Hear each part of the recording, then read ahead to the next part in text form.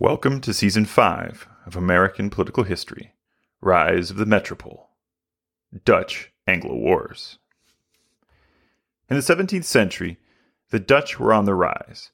They started with their War of Independence with Spain at the turn of the century, and by 1630, they had stretched their burgeoning empire by conquering the Portuguese colonies in Brazil and Africa, taking control of the sugar and slave trades. By 1640, Dutch trade was double that of England's. The Anglo-Dutch Wars were a result of the growing competition between the two largest European maritime countries. The Dutch-Anglo Wars was a series of 3 short wars, with at the time unique characteristics to European warfare, which would foreshadow the changing of the European political landscape in the 17th century. These were wars over strategic economic interests and spheres of influence over transatlantic trade. And shockingly, they were even fought between 2 Protestant nations, making a distinct change from the religious warfare of the Reformation period in European history. This was also a set of wars fought almost exclusively at sea, another foreshadowing of the growing power of the European maritime nations. England would start open economic warfare in the 1650s during Cromwell's reign, seeing that most of the trade from New England, Virginia, and the West Indies was carried by Dutch merchant ships. Parliament would pass the first Navigation Acts. This was an attempt to catch up to the Dutch by enacting monopoly rights over English colonies. These acts would ban the transporting of goods from English colonies by foreign vessels, effectively cutting out the Dutch from the English Atlantic trade. The First Anglo-Dutch War was much smaller in scale than the latter two, and ended with an agreement between Cromwell and the Dutch leaders that England would not support the infant Prince of Orange's claim to the Dutch throne, and England would get some minor trade concessions in return. This war was very much in the same vein as the wars previously described with the native cultures in the American East Coast. Stand up your forces, have a few skirmishes, see who is stronger, and make a peace settlement. The English, though, always felt they had a better position in any war with the Dutch, and the English did have a few natural advantages. First, England was located west of the Netherlands in Europe.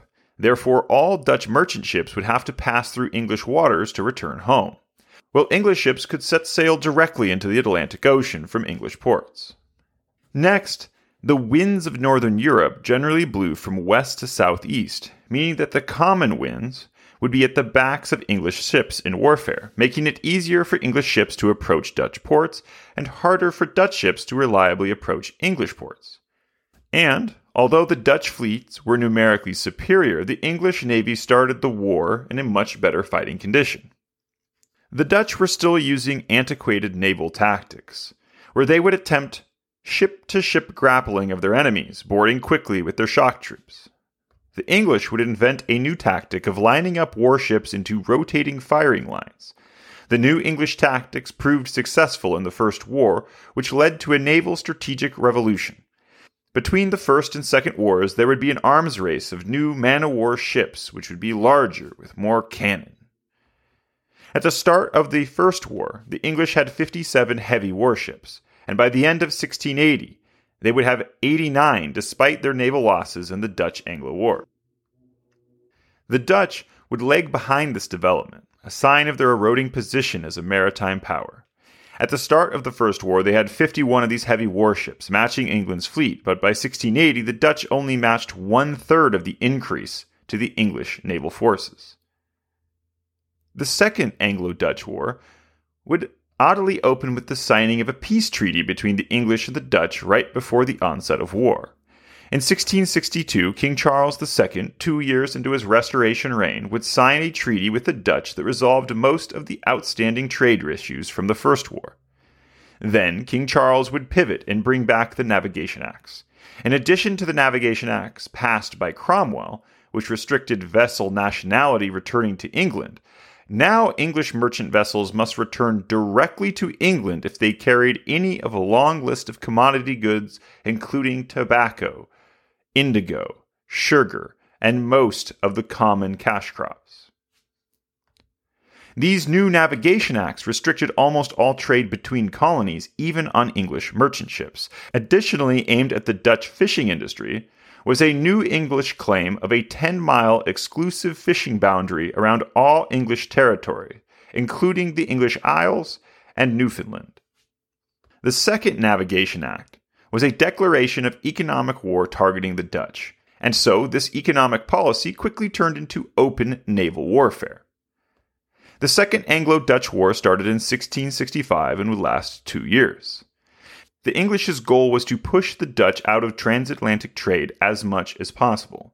They would do this by forcing the Dutch into open combat, by pressuring all Dutch merchant ships traveling through the English Channel. When this was less than successful, the English warships started directly blockading the Dutch coastal cities. This war was directed by James, Duke of York himself, who in 1664, as he was in the know, knew that war was approaching. He had taken control of the Admiralty and command of all English fleets.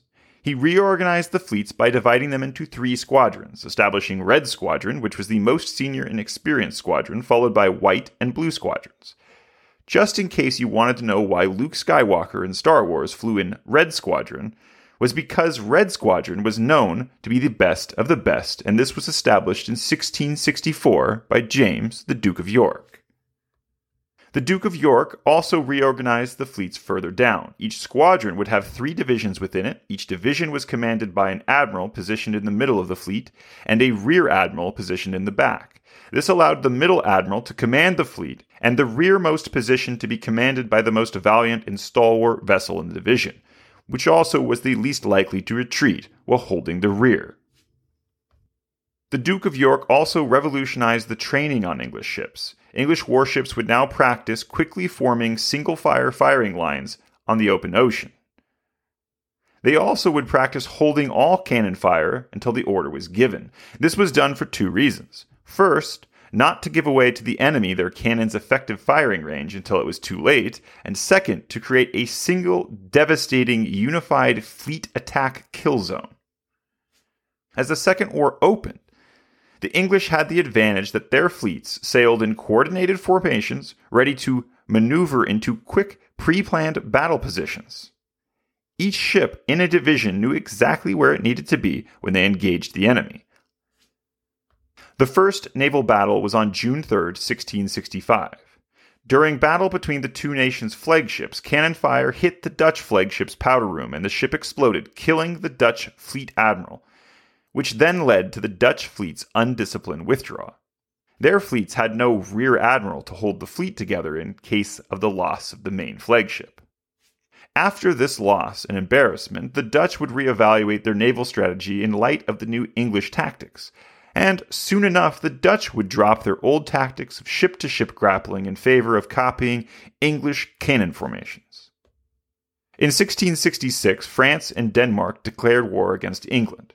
Now England faced large fleets in which they were often grossly outnumbered. This meant that they would not be able to position their ships on the open ocean in closely bunched firing lines, and so they had to adopt defensive positions near their ports or quick strike attacks from their ports. In this second year of war, with the attrition that had taken place, the English could have been put into dire straits. But King Louis XIV of France, who had only obligatory interest in this war, had ordered his admirals to avoid battles and French losses whenever and wherever possible. And so the English were not put to press on their coastal cities. By late 1666, the Admiralty assumed that the Dutch were on the verge of surrender, thinking that if the English fleets were having such hardships maintaining, then the Dutch, who had been effectively blockaded from their Atlantic colonies for 2 years, must be on the precipice of disaster. The Admiralty sent a squadron of 20 warships to the Mediterranean. This turned out to be an egregious strategic error. It removed England's main naval defense and gave the Dutch Navy an opportunity. And so quickly the Dutch would raid English coastal cities, sail up the Thames estuary, where at the Midway River shipyard they would find and capture the English flagship named after King Charles II himself, and sail it back to Holland as their war prize. Exhausted and embarrassed, England was able to come to peace terms with the Dutch, ending the Second War in a stalemate. The Third Anglo-Dutch War, 1672-74. This war was quite different than the first two. Rather than an economic war between two rivals, it was spurred on by King Louis XIV of France and his territorial ambitions in Europe. After the English and Swedish monarchies had moved to prevent the French from occupying the Spanish Netherlands, King Louis XIV had moved to embroil England in another war with the Dutch. His objective was to destroy the Dutch Republic while weakening England at the same time. And after an incident where two squadrons of English warships asserted their sovereignty of the sea over Dutch trade ships, the Third War began. The English initially anticipated a quick naval war with the Dutch. This time, the English would have the advantage of aid of French warships. The Dutch fleet was ready for war, though. Although they had not been able to build a larger fleet, they had been able to convert their fleet into new modern cannon-based ships. On June 2, 1672, the Dutch, with 62 ships, engaged an allied English-French fleet of 82 warships off the coast of Suffolk. Attacking with surprise, the Dutch fleet split the French from the English fleet. More remarkably, with less ships, they independently defeated both the English and the French fleets. Worse yet for the alliance was that the admirals of each side blamed the other for this defeat. The next battle was off Walcheren Island off the Dutch coast.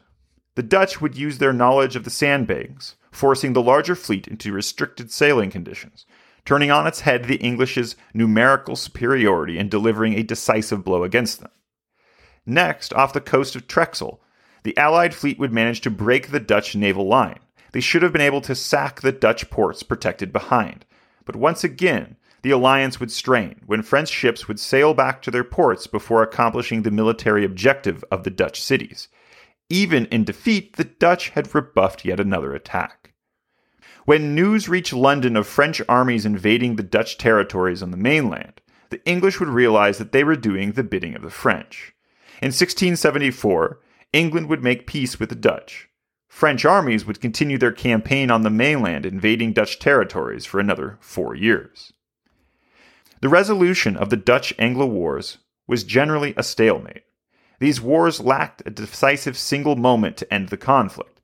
But even in stalemate, the Dutch-Anglo Wars had spent much of the Dutch's wealth and marked the beginning of the slow decline of the Dutch Empire when it had looked so promising at the beginning of the century. Thank you for listening to this episode of American Political History. If you want to support the show, please subscribe and leave a 5-star rating, and share the show with someone you think would enjoy listening. Thank you again, and until next time.